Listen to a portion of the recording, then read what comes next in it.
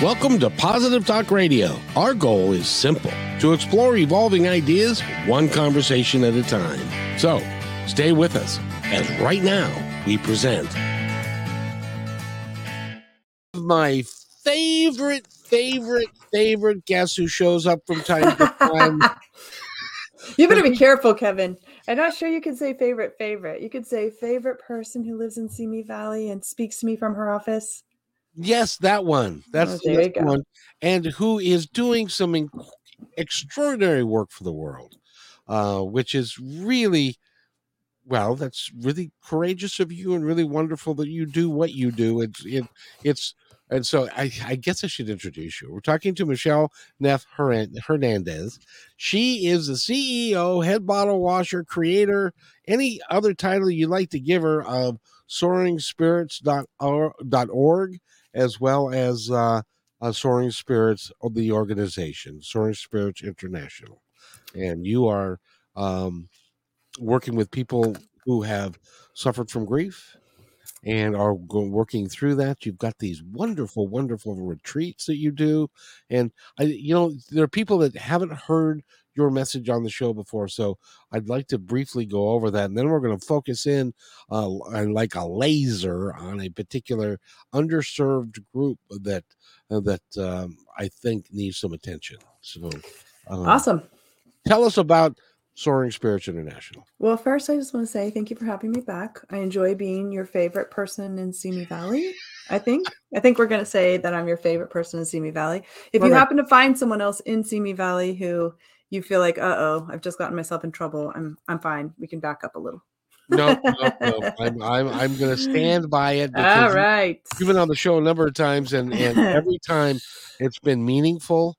And meaningful for our listeners. So, well, here's the thing, grief impacts every one of us. And so today we'll talk specifically about widowed people and the opportunities that we provide for resources and community access to anyone who's experienced the death of a spouse or partner. But the other truth of it is, I think, that no matter what you speak, whenever you speak about grief, whatever lens you use to look through it, everybody is impacted. We will all grieve as humans. It's part of the human experience. And because of that, the more often people engage with information about grief and about bereavement and about the ability to move through in a healthy way grief experiences that are just part of our regular lives, the better. Even if it doesn't apply to you right now, what I like to tell people about the Soaring Spirits programs, which are all designed specifically to address partner loss, is that, it might not apply to you, but it certainly applies to someone in your life, whether it's a family member, a friend, a coworker, a colleague, a neighbor. Everybody knows somebody who's widowed, even if that person doesn't come straight to your mind right now. I can't tell you how many times I have been doing a presentation and have somebody come back to me a month later and say, right after I saw your presentation, somebody I know had this experience, and it was so great to be able to have something to do, because as people who might not have lived through a widowed experience themselves, it can be really challenging to witness that for another person. And so having access to the programs of Soaring Spirits helps people who are not widowed themselves, but supporting someone who is, feel like they have something to offer. So my hope is always that no matter who you are, if you're listening, this might not be your personal experience, but it certainly could be useful to find out, to hear about what we're going to talk about today. Absolutely. By the way, I got to tell you, you educated me on something, and I was talking with a gal yesterday or the day before, and was talking about grief. And she was saying she was going through this to the point where she didn't want to get up. She didn't want to take a shower. She didn't want to eat. She didn't want to do the basic things of life. And the last thing that she wanted was for people to come over and try and console her, because she hadn't taken a shower. The house was a mess. She had to clean, and so I said, well, and I said to the audience, and tell me if you agree with this. I hope you do. Okay.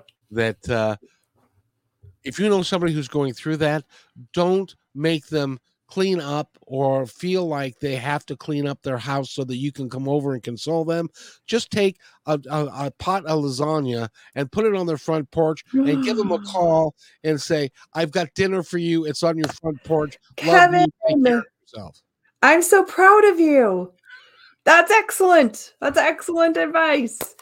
I mean, here's the thing. It's so true that, because and this speaks to just what we were talking about a second ago, which is that when you feel helpless and in the face of someone's grief or in the face of their pain, oftentimes we put the burden on the person who's in pain to say, "But how can I help you?"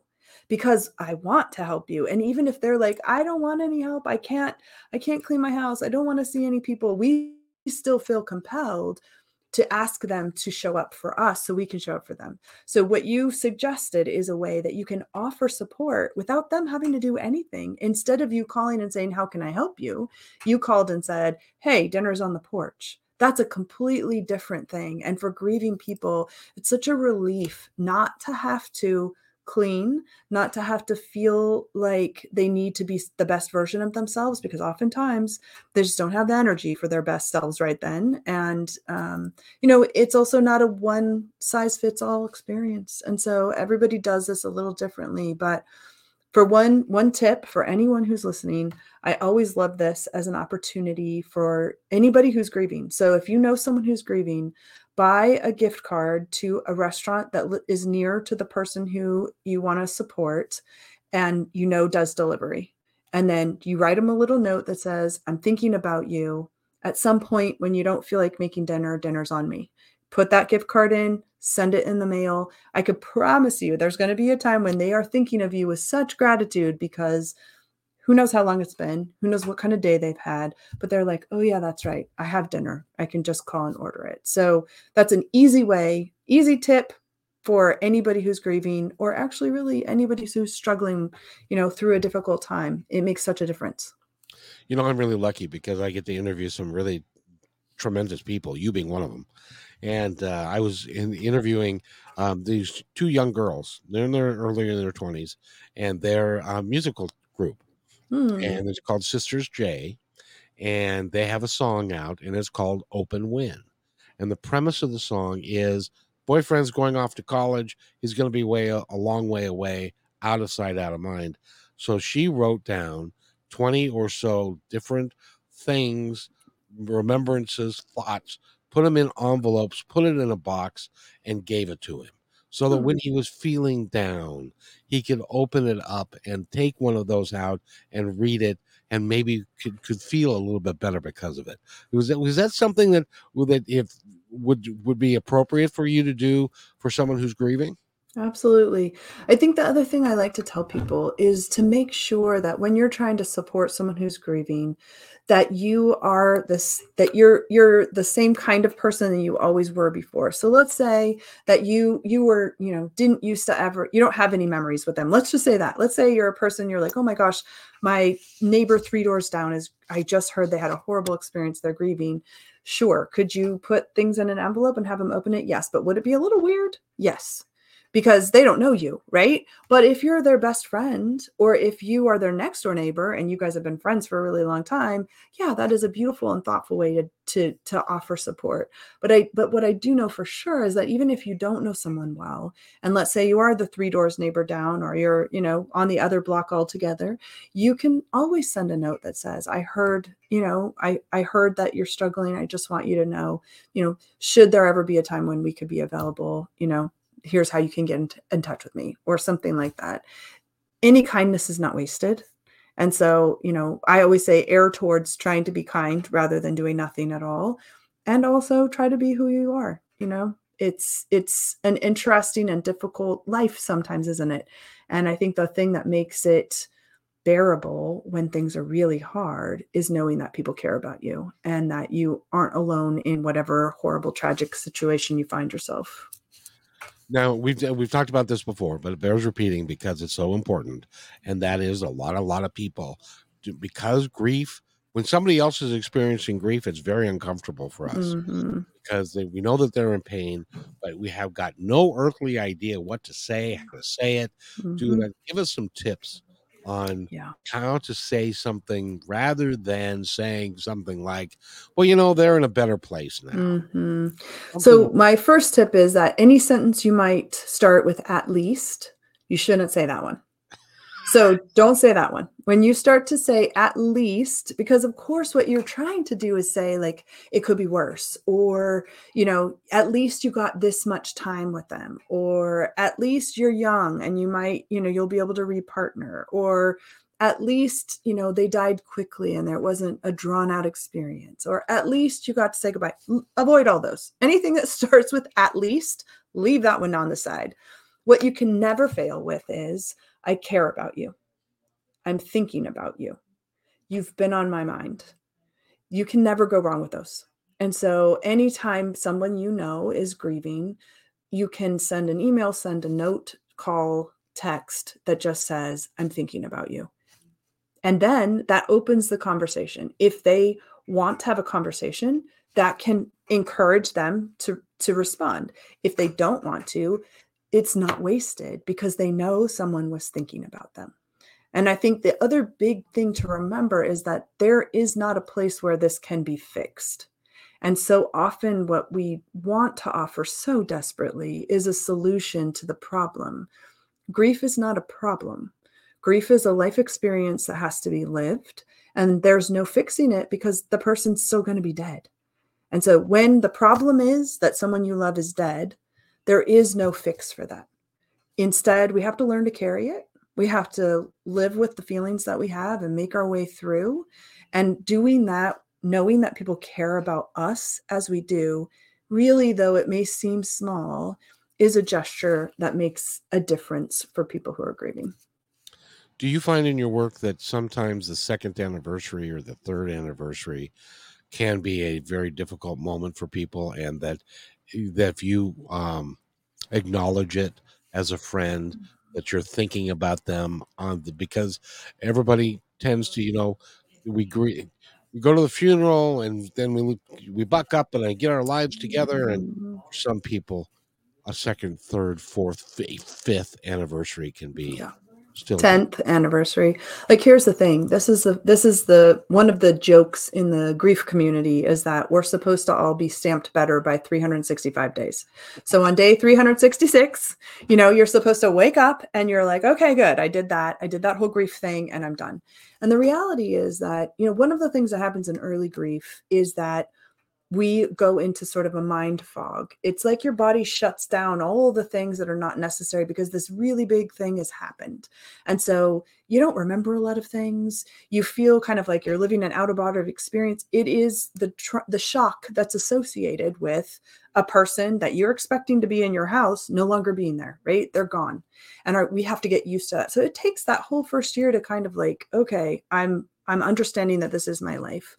When the shock starts to wear off, the reality of what life looks like without that person physically present in your life begins to really feel like, oh, wait, this isn't just me living through 365 days. This is the rest of my life. Now I have to figure out what that looks like. And so one, I think, misconception is that people are worried that if they were to say to me, so my husband died 17 years ago. His name's Philip Hernandez. And it was very common, and especially in the early days, but even later, that people wouldn't want to say his name to me because they were afraid that that would be painful. And I'm here to tell you that while sometimes when you say someone's name of the person that's died, sure, you might see tears, but those tears are also got some gratitude behind them. Because imagine what it's like when one day in my regular life, before my husband was killed in a cycling accident, people said his name all the time. He was a part of regular conversation. Then he dies, and the very next day, people stop saying his name. It is the weirdest experience. It's like they got erased from the world, and it's so painful because all you want to do is talk about them. All you want to do is have somebody not squirm in their seats when you say their name. And so you can't go wrong by saying people's names. You can't go wrong by acknowledging, and let me just put it this way, by acknowledging someone's anniversary, it's a thoughtful, sweet thing to do. And as long as you're not doing it because you need something from it, right? So if you're saying to them, I'm thinking about you, I know that this anniversary might be tough, I'm sending you some love. Great. If they want to talk to you about it, they'll engage. But it gives them the thought that, gosh, I'm not the only one who misses my person. It's lovely to know that Phil's life impacted to this day still. I have still within the last year been interacting with someone who I didn't know knew Phil and who had an interaction with him that made a difference in their life. They shared it with me, oftentimes with a little bit of trepidation because they're not sure how it's going to be received. And I'm always so grateful. He is still making a difference in the world. There are still people who remember him and who were impacted by the fact that he was alive. And he was such a generous, funny, kind soul. He was a track coach. And so oftentimes I'll meet kids who he was coached by, and they'll say, I just wanted to tell you what a difference Coach Phil made for me.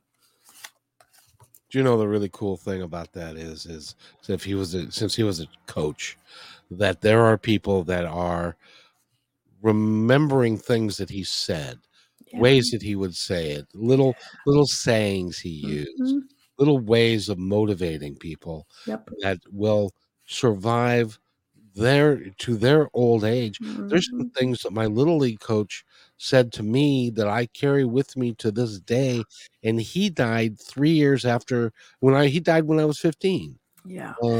What an amazing legacy, right? And there are also things that you often pass on to other people. And so, but the only way we know about that is if people are willing to share. And so I'm always so grateful to the kids who are now adults who will come to me and say, Coach Phil made a difference for me, because it's just another confirmation that, the life that we live together and his life is important and remembered. Exactly. Now, I want your opinion on this. I had my best friend from high school. We were palled around for like 4 years, and we worked together after that a little bit and all that. So we were very, very close.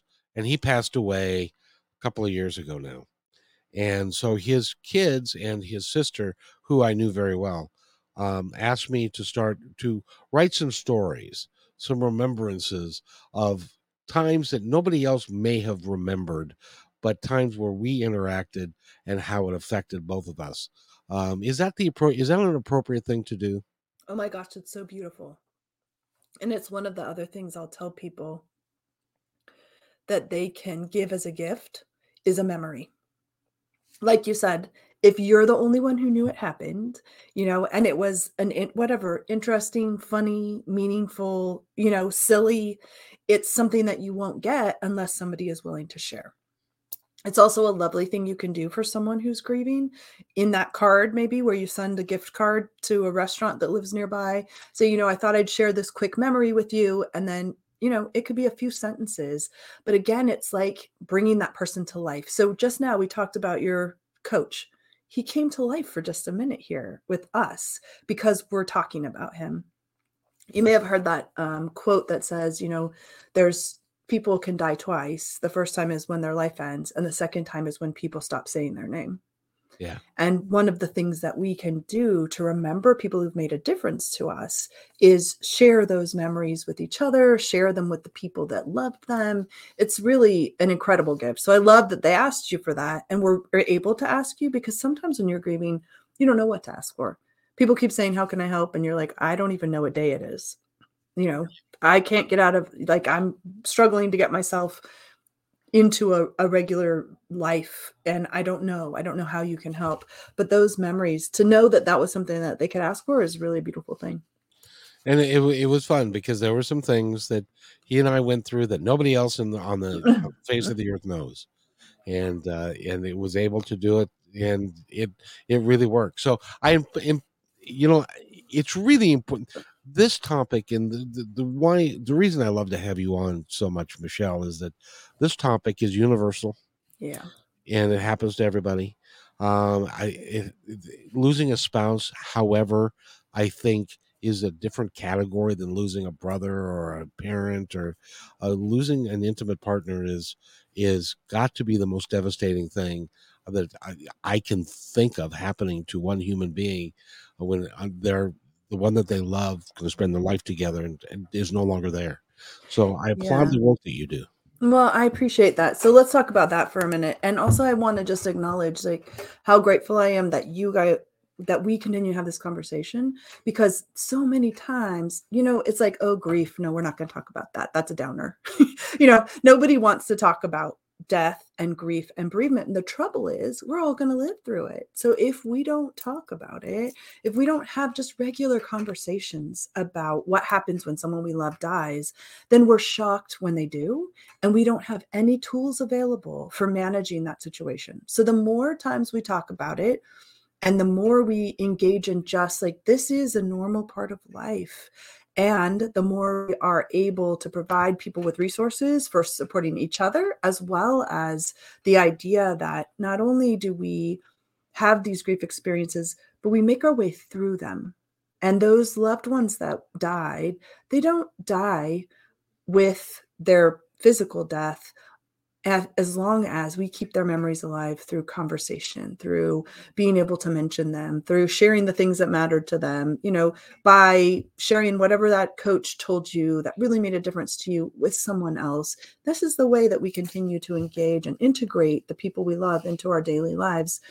And if we can model that for everyone, then when inevitably they grieve someone they love, they have the sense that it isn't the end, that there is still an opportunity for that person to be integrated, whatever they feel about afterlife. I'm talking about our life, our continued life. They continue to be present in it for as long as we're able to engage with their memories. I wholeheartedly 100% agree with that, and it's actually the essence of what Positive Talk Radio is. Yeah. We can't, it's not a matter of being Pollyanna and it's all rainbows and sunshines. We go through some crap in our lives, and if we have tools in which to fix it or to get through it, then it works. It works. And I do want to also just come back to one thing that you said, which is one of the things that's really common in the grief world is the comparison game.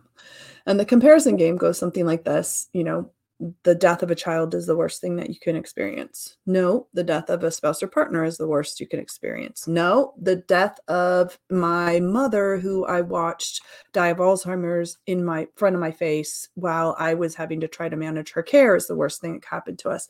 And so you go through this iterations. And here's the truth. They're all the worst thing, right? Of course, they're all the worst thing. Whichever one you're living through, that one's the worst. And also, each one has their nuance, right? So everything you said about partner loss is true. For some people, it's their best friend. For some people, it's the person that they spent literally every minute with. I once had a young man, he was in his early 30s, attend a Camp Widow event. And he told me that he and his wife worked together. I think he was likely on the autism spectrum, and she was his only person. And when she died, he literally was screaming because he could not stop, because he had nothing. He had no one. And so his mom brought him, because he had his mom. I don't think his dad was alive, but he had his mom. She didn't live with him. He had been married to his wife. They had created this whole life, but they worked together. They did literally everything together. And so, yes, there are those experiences. We also have people who, I once had a woman who was in an abusive relationship. And she said, I was relieved when he died, and I loved him. So, it's complex. There's so many complex human experiences. But anytime someone dies, the grief is going to be viewed through the lens of their relationship to you. And so when a spouse or partner dies, what's unique about that is that they are your person for a lot of things. And so when Phil died, immediately the other side of the bed is empty, right? Like, the person who I would call in the best of times is not going to answer the phone. The person who would be the one, I used to tell people, I have a lot of people in my life. I'm super fortunate to be very well supported. If I had a flat tire somewhere and was stuck and I couldn't, and I needed help, there are a bunch of people I could call. But if their wife or partner called them at the same time, I would not be their first priority, nor should I be. And so what you lost, what I lost when Phil died was being the priority for someone who I would be the first call. Like if I called and someone else called, he better come on and get me first. So it was just it's a unique experience in that where you sleep, who you would go to a show with, who you sleep with, who you process strong emotions with, who you share a family with, who you potentially share children with. All of that is influenced in that spouse partner role. And when they die, your entire world shifts in a way that you didn't ask for and didn't want. And you still have to figure out what to do with yourself after. And while that's always true in every grief experience, it's the lens that changes. And so, yes, if a child dies, that lens is totally different. There's a whole future that has been lost in a different way than it's, with a spouse or partner. Also a future lost, right? So I try to always remind people that whatever grief experience you're living through, that's the worst one.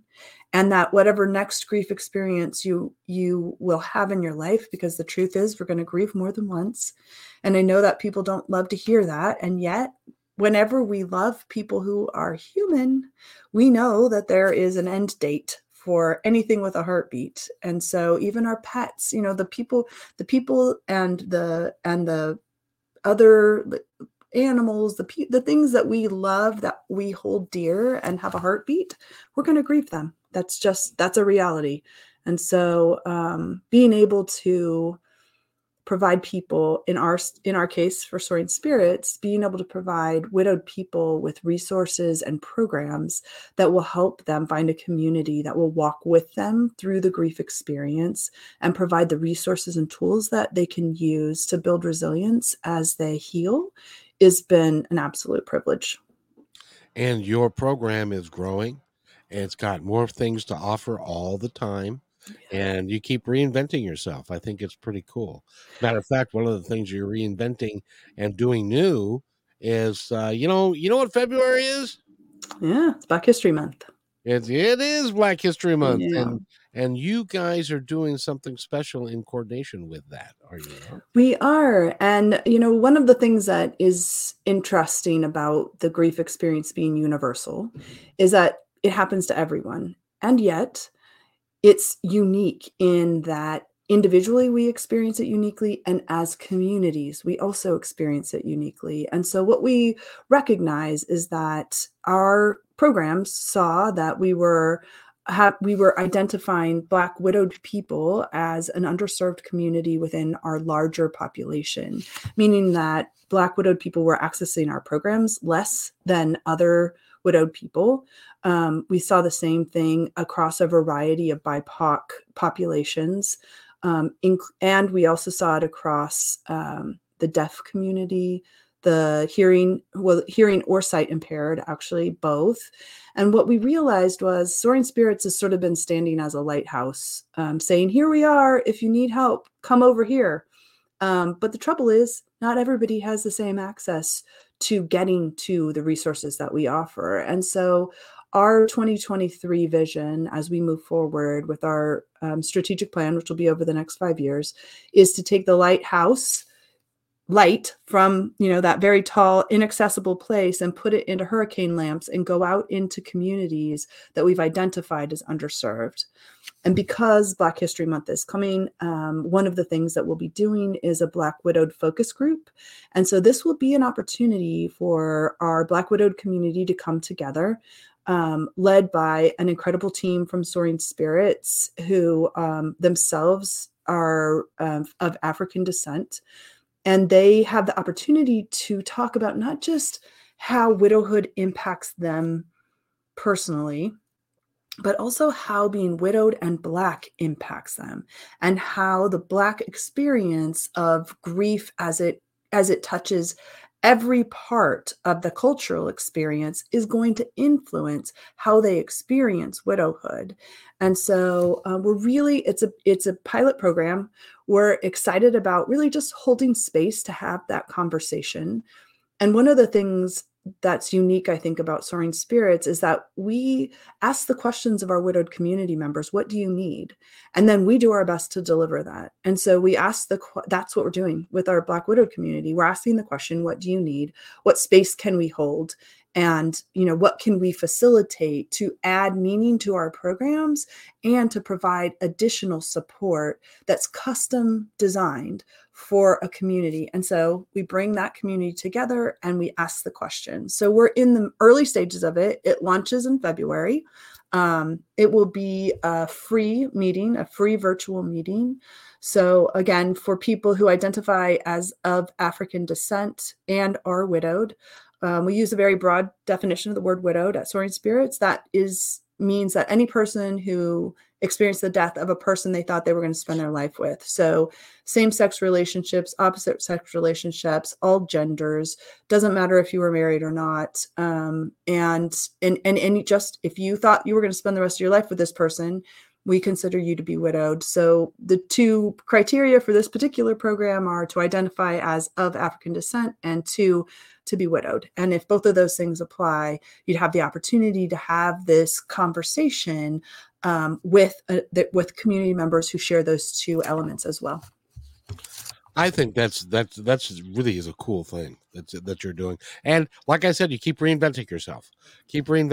And I think that's awesome. But one of the conversations, I can't remember which one we've had a few, but one of the things that I like about your program is that you vet people as well. Yeah.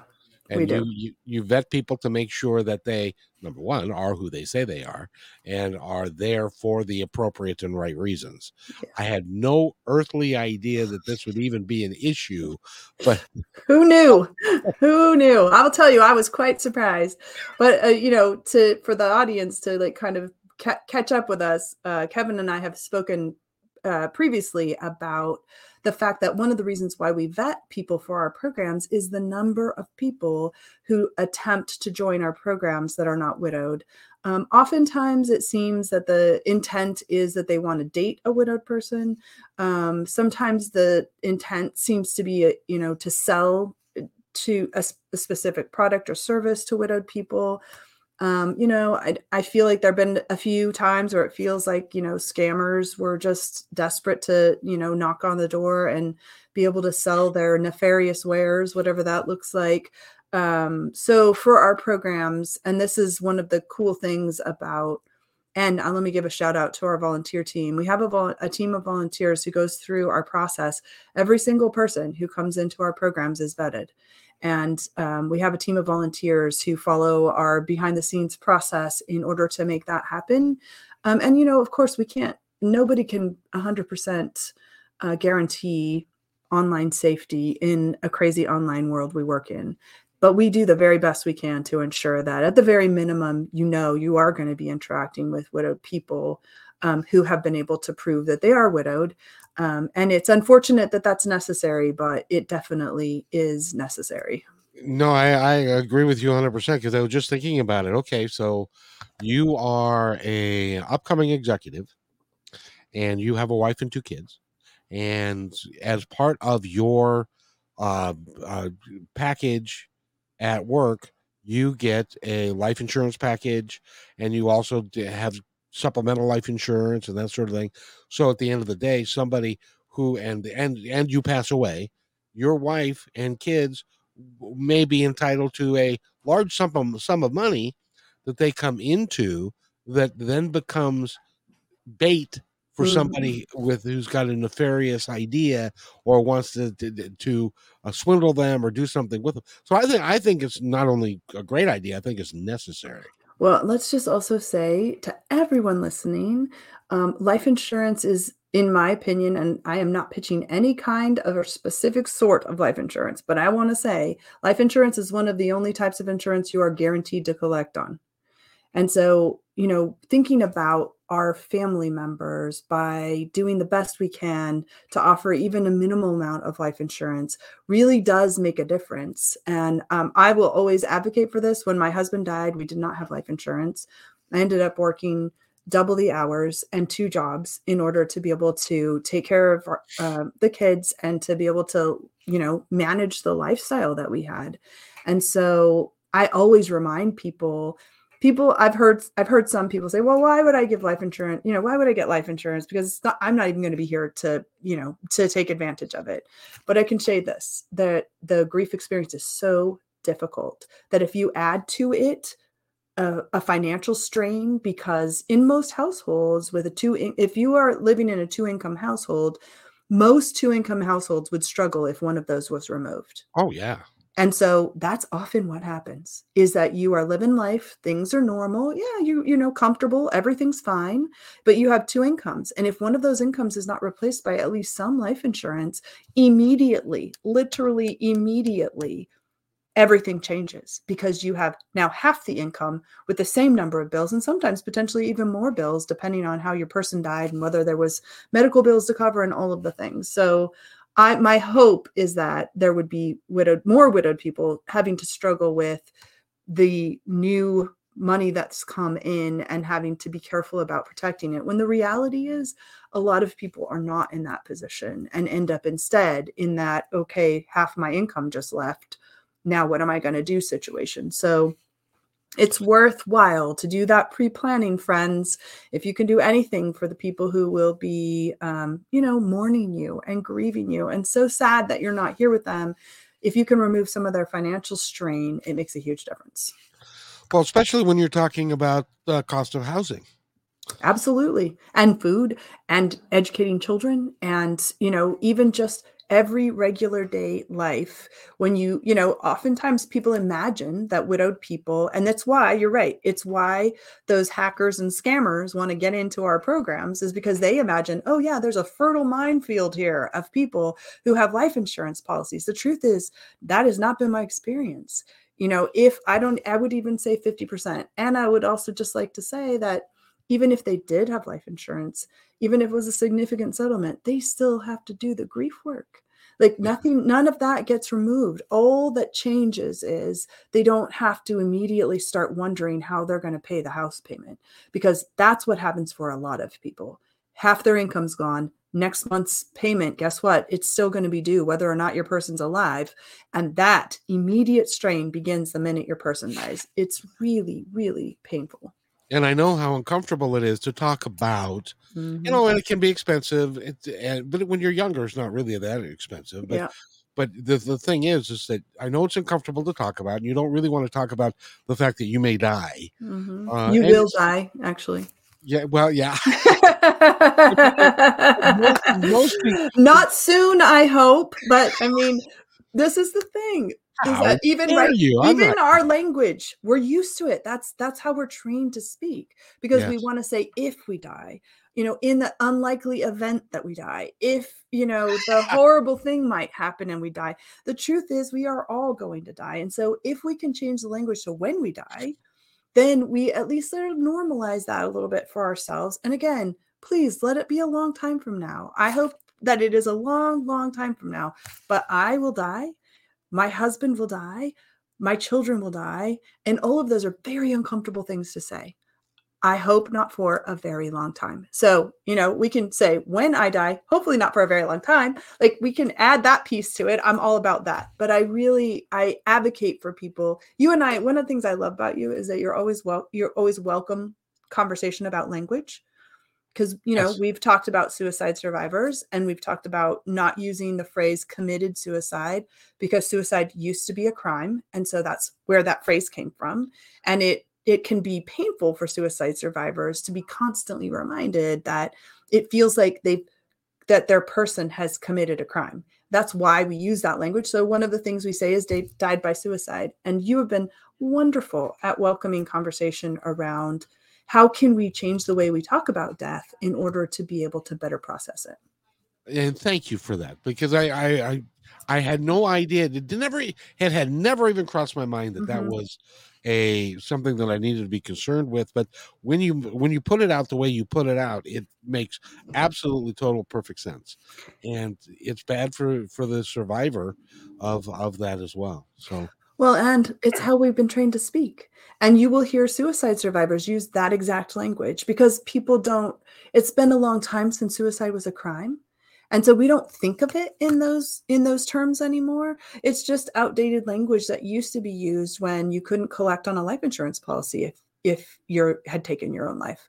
So there are a lot of things that have changed to adapt to understanding of the mental health issues that can cause suicide death.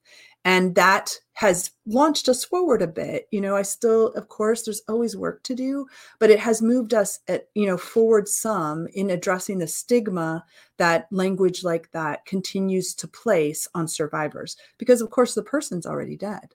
And so the person, we say, oh, I've heard people say, well, I'm not going to change my language. They made that choice.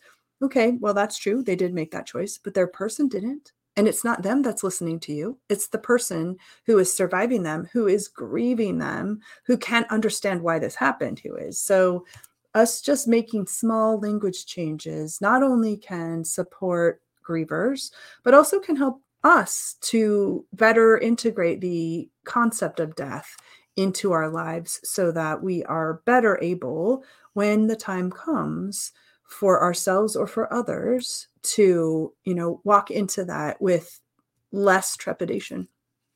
I want to mention the insurance thing one more time, because there's a local radio host here that he'd been on the air. He was on the air in 2003 when I was on the air, and we had the same time slot. So I have kind of an affinity for him. In any event, 2 weeks ago on a Thursday, he did his show. He went home, had a heart attack. They took him to the hospital, and Saturday he died. So it wasn't like between Thursday and Saturday he could call a life insurance guy from his hospital bed and say, by the way, I need $1 million in insurance policy, please. It was too late. It was too late. Yeah. And so don't let it be too late. I think that's also the trouble is, right, there doesn't feel like there's any urgency around it, and when it does feel like it's urgent, oftentimes it's when you've been in a life-threatening situation or you have a life-threatening illness. And at that point, it's often too late, or it's so expensive as to be prohibitive. And so the time to do it is when you are able to do it without urgency. One, sure, you get to shop around. Two, you get to really consider what your needs are. But I can tell you this, even just being able to plan the funeral. How many bake sales have you seen? Bake sales, yard sales, GoFundMes, because people did not have what they needed to manage a funeral for their person, right? Because there was no life insurance. And so these sort of experiences you hear about and think, oh gosh, that's awful. But let me ask you this, who would pay for your funeral if you died? This is a question every one of us be answering. We should be able to answer that question, because if we can't, the answer is whomever is our next of kin is going to have that responsibility. And then will they or won't they have what they need? It's a kindness to your family. It's truly a kindness to your family to make sure that you can answer the question, who's going to pay for my funeral in the event of my death? Yep. You know what's going to happen to me? What? I'm going to end up in my son's closet. All right. Yes. Well, it will be, hopefully he'll tap you lovingly as you come in.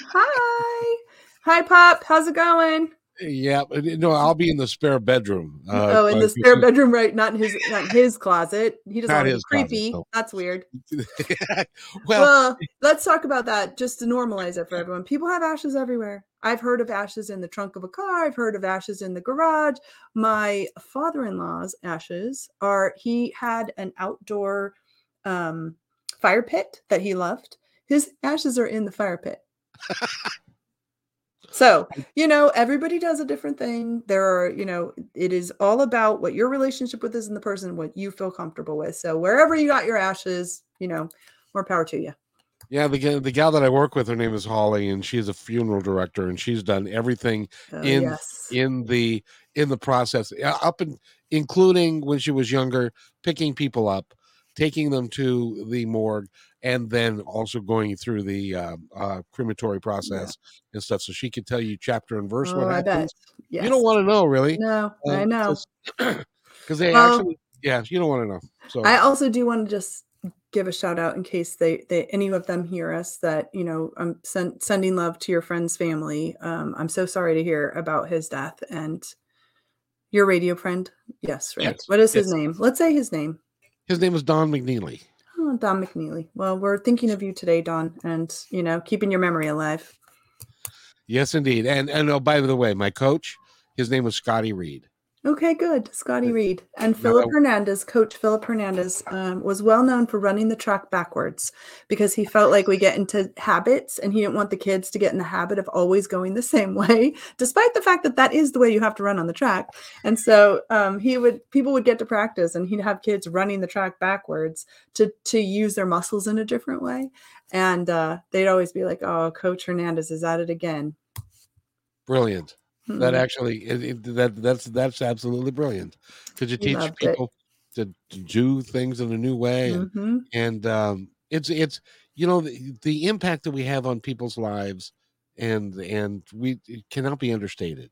I really, and you're creating a legacy, and the legacy that you're creating is going to outlive you, and it's going to outlive your kids, and it's going to be going on forever, and it's a really cool thing that you're doing. Thank you. What I love is that it's also built on the legacies of so many people. And each time, we have people come into our programs and they share their person with us. They share their stories with us. They talk about their person. It feels like just like layer upon layer upon layer of legacy. And that, our donors who donate in honor of their person, we get the honor of being a part of someone's legacy. It's an incredible privilege. And so we do this work knowing that we are held up as an organization, and not only in our fund development, but also in our programs by doing things in honor of some really incredible people.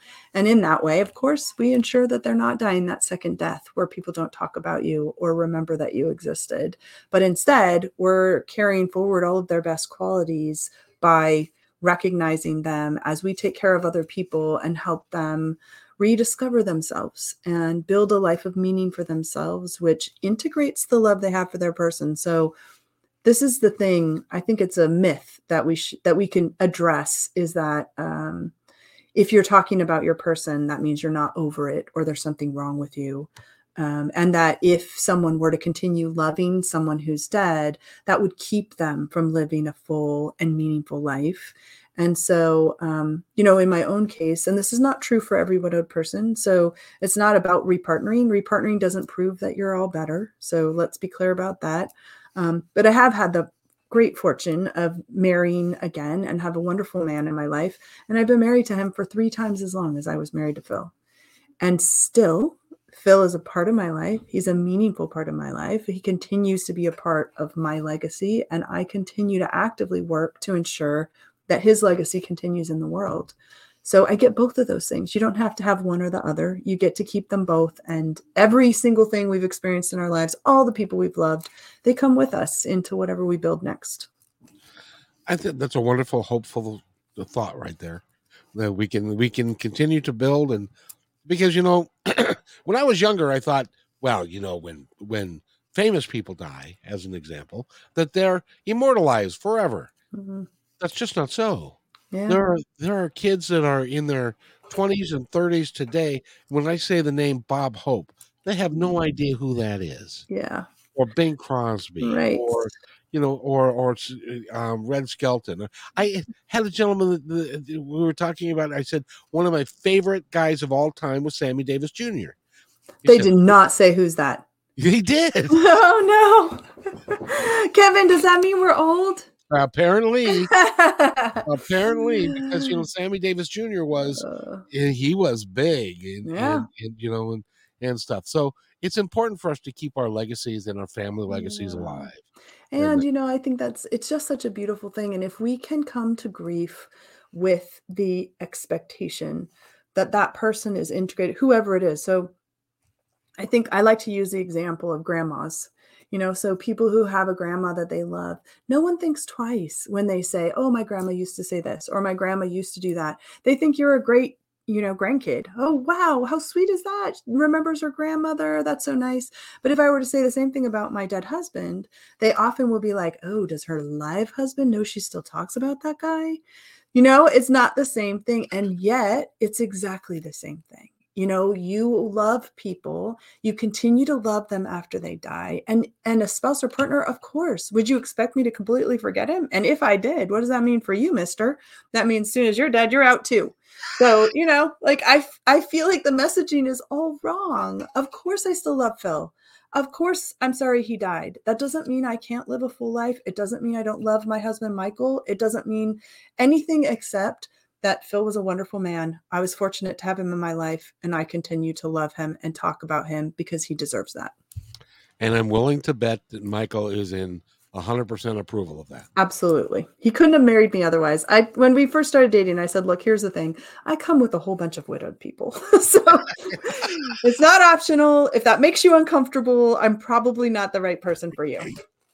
And he decided, well, you know, I can live with that. I'm good. Actually what he decided was just what you said. He thinks it's amazing to be able to help people in this way and to help them, make space for both their pain and for their potential joy. And that's the thing, is that in the early stages of grief, it doesn't feel like joy is an option. It feels like joy is so unattainable as to be, it's an alien planet that you cannot possibly visit. And then in our programs, what I love is that we have people from all different distances from their death experience and who have interacted with joy in a number of ways. And when you see other widowed people experiencing joy and talking about joy and being able to say, I'm still feel the sadness of the death of my person, and also I'm very happy with the life I'm living today, that is hope personified. That's when you're like, oh, that's possible. I know it now because I just saw it. And that's what we hope to share with our programs, is the opportunity to interact with other widowed people, understand, have a base level of understanding, which is we all outlived our spouse or partner. And then from there, there's a million different directions you could go in terms of connection and the ways in which we support and inspire each other, and also act as hope personified for the widowed people who come after us. Now, because being widowed is a unique experience, and sometimes it takes one widowed person to understand what another widowed person has gone through. Do you ever have any of them that hook up and then you have to go to a wedding? Absolutely. I have even facilitated a few weddings myself. I've acted as officiant. So, because exactly what you said, we begin by a shared experience, and we come to it often very vulnerably, because, when you're in pain, you don't have the ability to hold up that sort of shield that you might, the mask that you might use in different circumstances, just not available. And so, there are definitely times when people find themselves in groups with others who they process their grief in a similar way. They understand each other uniquely. And what we hope for all of them is that as they build a new life for themselves in the aftermath of this death experience, that they begin to ask themselves, what do I need? What do I want? What do I want this next chapter of my life to look like? And that they have the courage and tools to build what's next. And sometimes that includes a new partner. Sometimes it includes a new job, a new location, a new passion, a new, avocation. Like there are a lot of opportunities for growth in the aftermath of grief. And it's a hard way to grow, but it's a beautiful way too. It leads you to a place that you might not have been able to get there any other way. Yeah, it's absolutely true. And by the way, we've been talking with I have to value your time because you are such a busy person. Well, I always make time for you, Kevin. Well, but Michelle Neff Hernandez is our guest, and if you want to get a hold of her, if you know somebody who could benefit from her services, how do they get a hold of you? The best place to start is our website, soaringspirits.org. So soaringspirits.org is the place to go for all of the programs that we've talked about today. And it will give you the opportunity also, if you want, to share it with somebody who it might be a great benefit to. And oh, by the way, this is a nonprofit organization, and they depend upon donations. So if your heart is calling you to donate to this, and I got to tell you, this more than worthy cause, you go to the website, because we could spend the next hour just talking about the programs that you're offering on the website and in real life, and the community that you've created. and all of that. But if you feel called to donate to any group, this is a worthwhile group to donate to. Wouldn't you say? I appreciate that so much. And also I want to say that, we love doing this work in memory of the people who matter to you. So if someone mattered to you, or if they made a difference for you and you think you'd like to make a difference in the world in their memory, we are so privileged to do that. So please, you have the opportunity to make your donation in memory of someone's, and that's right, easily available on soaringspirits.org. There's a donate button right at the top. And I can promise you that any donation you make to Soaring Spirits is absolutely going to be applied to programs that are changing lives every day. And it's important work. Yeah, absolutely. Because I know people who have been immersed in grief for 15, 20 years. And maybe that's the time frame that they need to do, but they're not. And correct me if I'm wrong, but I believe this thoroughly, that when somebody passes that you love, and they're on the other side, from my reference point, they're on the other side, they're happy, they're looking down at you, they want you to be happy. They want you to have a fulfilling life. They want you to be able to do everything that they would have done with you if they were still here, but they still want you to be happy. And being in grief does not serve you or them longer than you have to be, to really live your life to the fullest. And let's just say that it's a complex equation. yes. And yes, I absolutely believe that our people who loved us would want us to have a loving and wonderful life, whatever that looks like for each individual. And also I acknowledge that it's very difficult to feel that when they're gone. And so when they're not physically present and you're not able to check in with them, it can be easy to get into the grief spiral. And I do think that, we can lean into choosing pain as our normal. And if you find yourself grieving and in a space where it's been, several years and you still feel like that pain is your normal, getting some additional support to help you find your way through that can be really, really powerful. And so there's no time frame. I always wish there was. I wish I could tell you exactly how many days was the normal, healthy number of days to grieve. The truth is you're going to grieve for the rest of your life, but it will not be as intense as those early days. And if that intensity continues in a way that makes you unable to have a life for yourself, then please think about how you might get some additional support, because that's a really heavy weight to carry by yourself. I wholeheartedly agree. And the one thing I depend upon you for my education. Excellent. In a lot of cases. So I want you to educate me one more time about this. And that is, when somebody that I know, like I've done this several times on the radio, and I want to make sure that I'm not offending anybody. But when somebody starts talking about the person that is left and then what they are doing today because of that, and they've written the book, and it involves the trauma, what they went through and stuff, and it involves the death. And at one point, I'm liable to say, I just want you to know that they're looking down and they're very proud of you. Oh, I think that's a lovely thing to say. Okay, good. Because and it's not only is it true in my reference, but it can make people feel like they're still part of their lives, and they are. Well, and if you want the tiniest language tweak, you could say, I believe that they're looking down and would be very proud of you, because there is no world where you can avoid offending everyone. But for those who don't believe that they're looking down on them, and that, they often struggle because the references to that ongoing connection don't resonate for them. But you believing that, and I think that even the words, I think that they'd be really proud of you, is just a beautiful way to acknowledge that what they've done is hard work, and that, that the person that they are honoring would certainly be proud of that. Yeah, and you have to understand from where I come from. I've done this for a long time, and I've worked with psychics and mediums and all that kind of stuff. And when my mom died, I had a psychic medium. It's about 6 months later, had him on the show, and I said, so what does my mom think of the other side? Because she was a fundamentalist Christian, and she thought that it was going to be this one way. And he said, I don't know. She says something about, why are there so many people here? Nice. What's going on? Exactly. And it's like my father was not.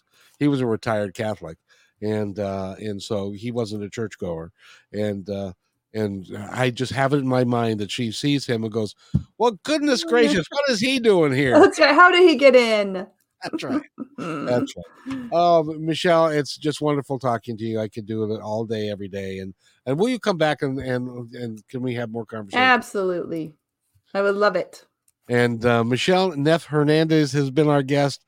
And go to soaringspirits.org. Donate if you can, please. It's a great organization.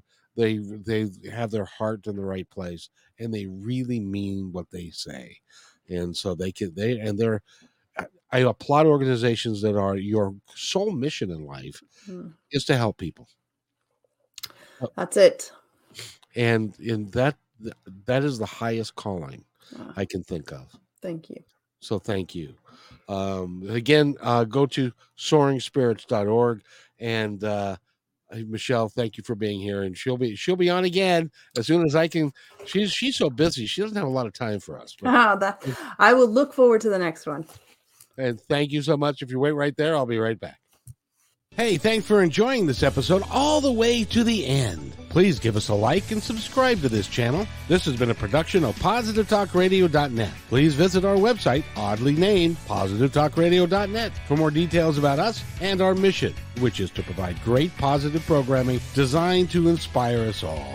I'm Kevin McDonald, and I'm proud of these shows, and I truly hope that you'll like them and share them with friends and family. So on behalf of our entire team, remember, be kind to one another because each other's all we got.